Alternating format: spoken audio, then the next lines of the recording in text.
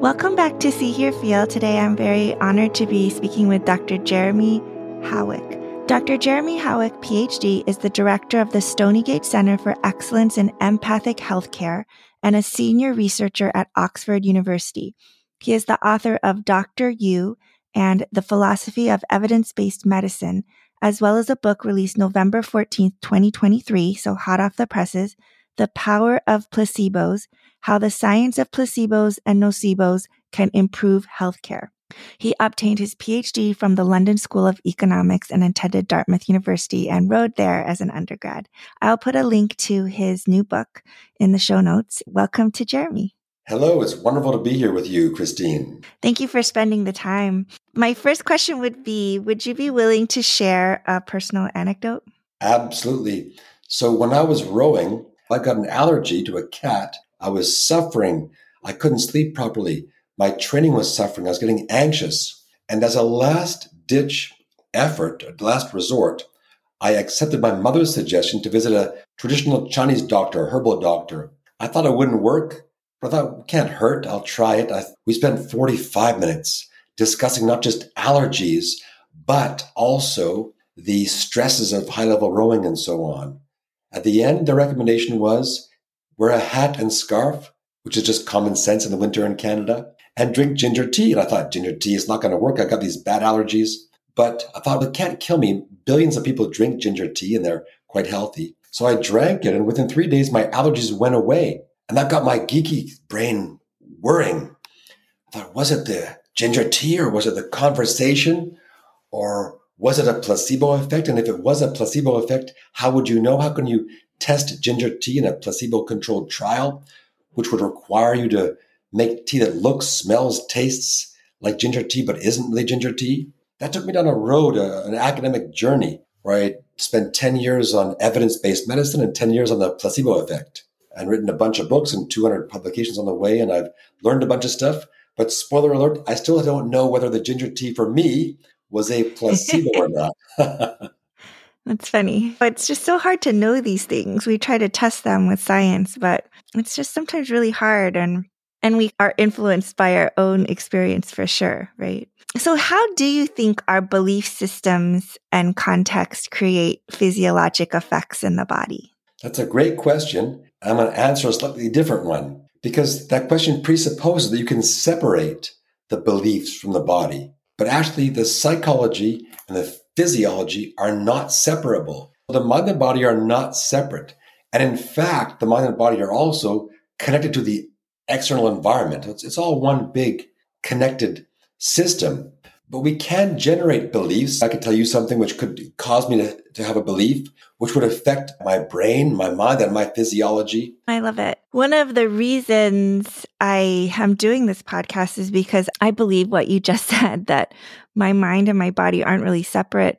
But I think that's really not the way that I was trained. And it's not the way that I probably approach patients or even really my own life, just because of an ingrained bias that they're separate, the mind and body. You're right.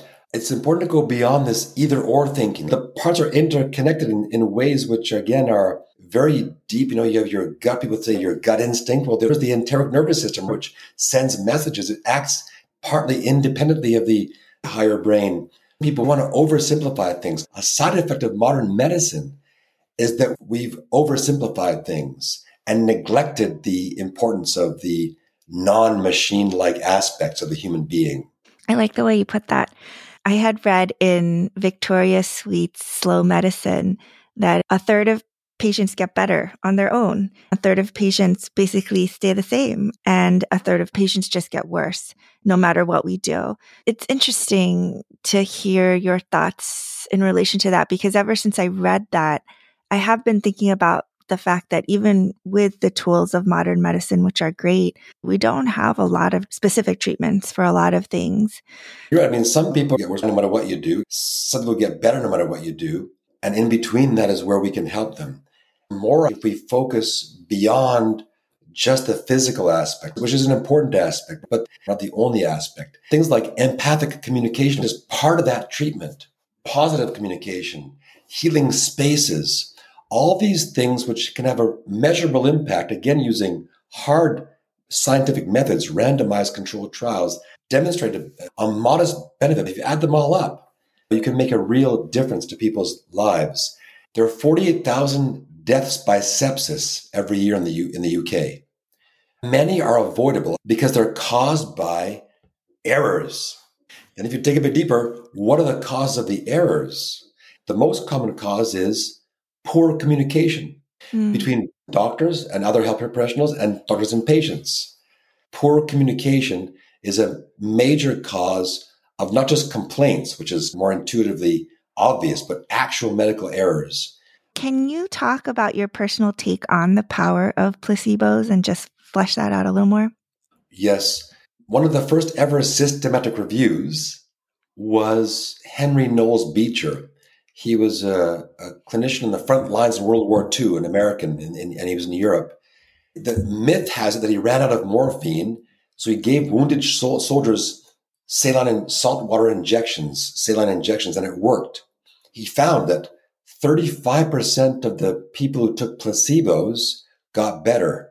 Based on this, he said that the placebo effect is responsible for 35% of the cures. This was an error of reasoning. Just because someone took a placebo and got better doesn't mean it was because of the placebo. They might have got better anyways, as you mentioned before, Christine. 20 years ago, 2 Danish researchers took trials that had 3 groups: treatment, so the real drug, placebo, and no treatment. And they tried to find a difference between placebo and no treatment. They found a small difference that was statistically significant, but not, they claimed, clinically relevant. They solved Beecher's error only to create one of their own. They combined apples and oranges, any placebo for anything. So the placebo could have been reading books, sugar pill, counseling, all kinds of stuff. They mixed it all together.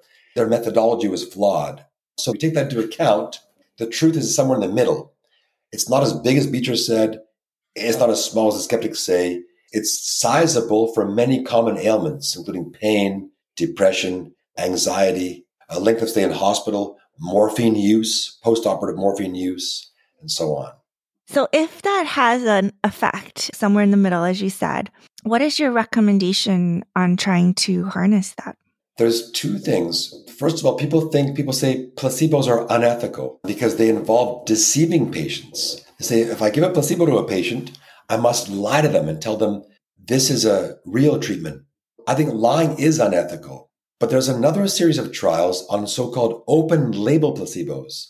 The doctor gives the patient a placebo, tells them it's a placebo, and it still works. So those are not unethical. Moreover, the reason the sugar pill has some effect, some modest effect for certain things, is not because of the lactose or the sugar in the pill. It's because of the things surrounding the pill, the meaning, the positive empathic communication from the doctor, the patient's belief in the doctor's authority, the surroundings.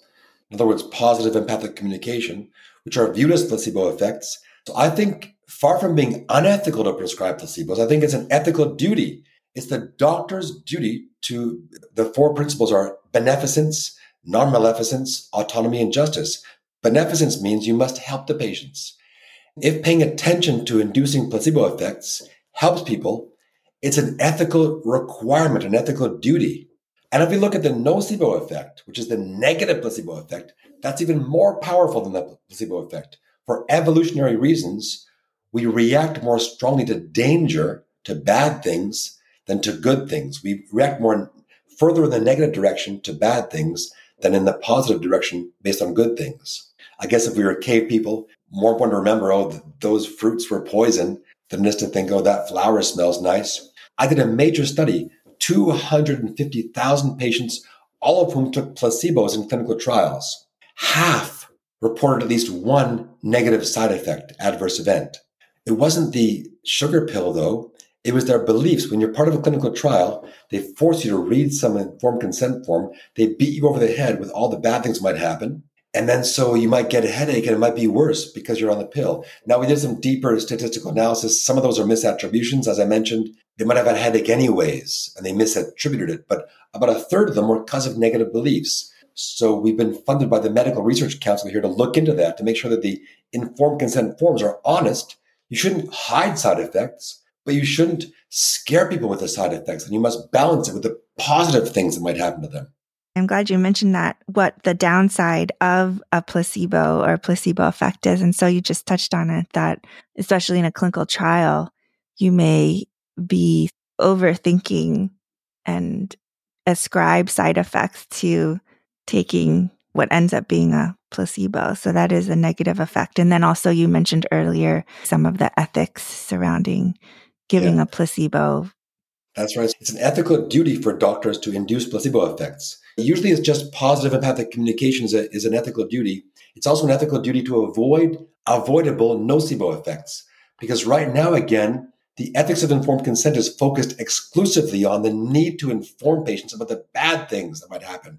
But it's also an ethical duty to inform them about the good things. You've mentioned several times empathic communication. Can you talk a little bit about the importance of the therapeutic interaction between healthcare practitioners and patients? Yes, empathic communication improves patient outcomes, improves practitioner outcomes, and improves patient safety. Because again, poor communication, including lack of empathic communication, increases medical complaints and medical errors. When doctors take a bit more time, but it doesn't always take more time, to express empathy, which means demonstrating understanding and, importantly, therapeutic action. This reduces patient pain by 10%, improves patient satisfaction by 10%. It can reduce the amount of morphine required after surgery. It improves doctor job satisfaction. This is counterintuitive. People think if I'm empathic, I'll get burned out. That might happen in some cases, but the evidence clearly shows an inverse relationship. And the reason is that a doctor who's empathic, who cares about their patients, they see the benefit they're having. They can feel it. This creates this positive mission of helping people, which creates resilience. And when I teach this, I give Viktor Frankl's. He was tortured in World War II by the Nazis. And he said, if you have a why, you can deal with almost any how. And empathic communication can be taught. Empathic communication can be taught. Yeah. Do you have recommendations on how to learn empathic communication? We teach it in our center, of course, and we're changing the medical school, in fact, to ensure that future doctors are more empathic. At the moment, empathy declines throughout medical school because of what's called a hidden curriculum, poor role models, stress, etc. And stress just shuts people down, makes it impossible to relate to other people. We're focused on survival, not relating. Empathic communication can be taught via empathic communication skills, making sure you understand the whole patient, not just their symptoms, but why their symptoms are bothering them, what they're seeking to get out of the consultation, and demonstrating that you're trying to understand. Here's one example. If a surgeon stands up or sits down, but in both cases spends the exact same time, say 1 minute, and then the patient's asked, how long did the surgeon spend with you? The patient rates the time as longer when the surgeon sits down, although the objectively was the same.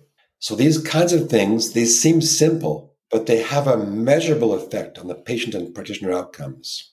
Yes. Yeah, I've heard that. Mary Dom, who was on this podcast earlier, had mentioned that about just sitting down, which doesn't take any more time really at all, does have a very much a positive effect on that empathic or positive communication aspect.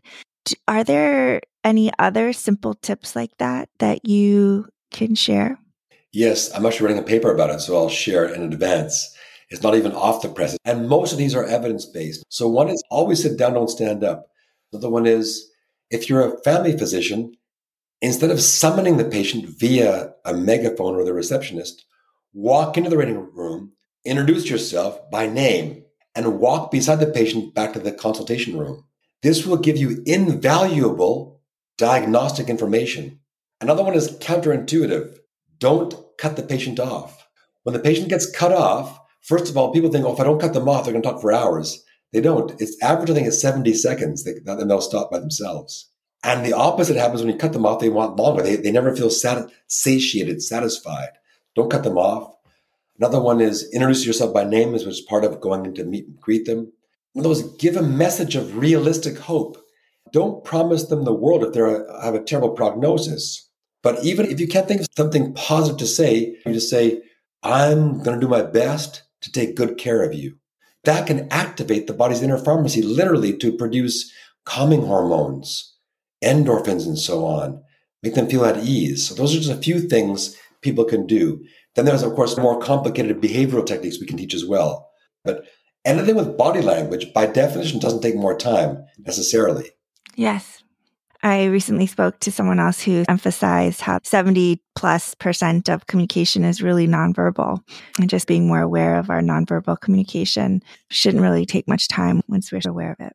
Do you have any final thoughts? Just that I've very much enjoyed this, you asking all the great questions. And I hope that your listeners learn something, are inspired to engage in getting involved in positive empathic communication via the science of placebos. It applies not just for doctor to patient communication, but also doctor to doctor and person to person. You can apply it in your life. Thank you so much for spending the time with me. Thank you, Christine.